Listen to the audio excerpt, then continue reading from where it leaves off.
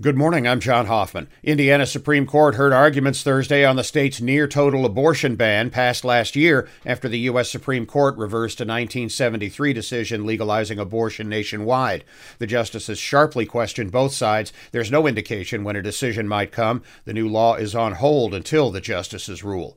In Michigan, Democrats controlling the state legislature are introducing bills to ensure that an old 1930s law banning abortions is reversed permanently. Voters in Michigan approved a constitutional amendment legalizing abortion last year, and lawmakers want to be sure relevant sections of Michigan law are changed to reflect that.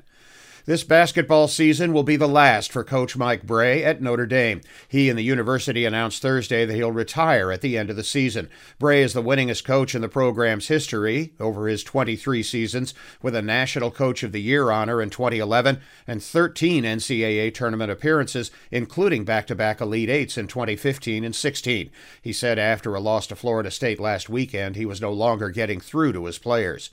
Seventh-ranked Notre Dame women's basketball eked out a win last night at Clemson, 57-54. In the Big Ten, third-ranked Purdue over Minnesota, 61-39. Indiana won at Illinois, 80-65. Michigan State down 23rd-ranked Rutgers, 70-57, and Michigan fell at Maryland, 64-58.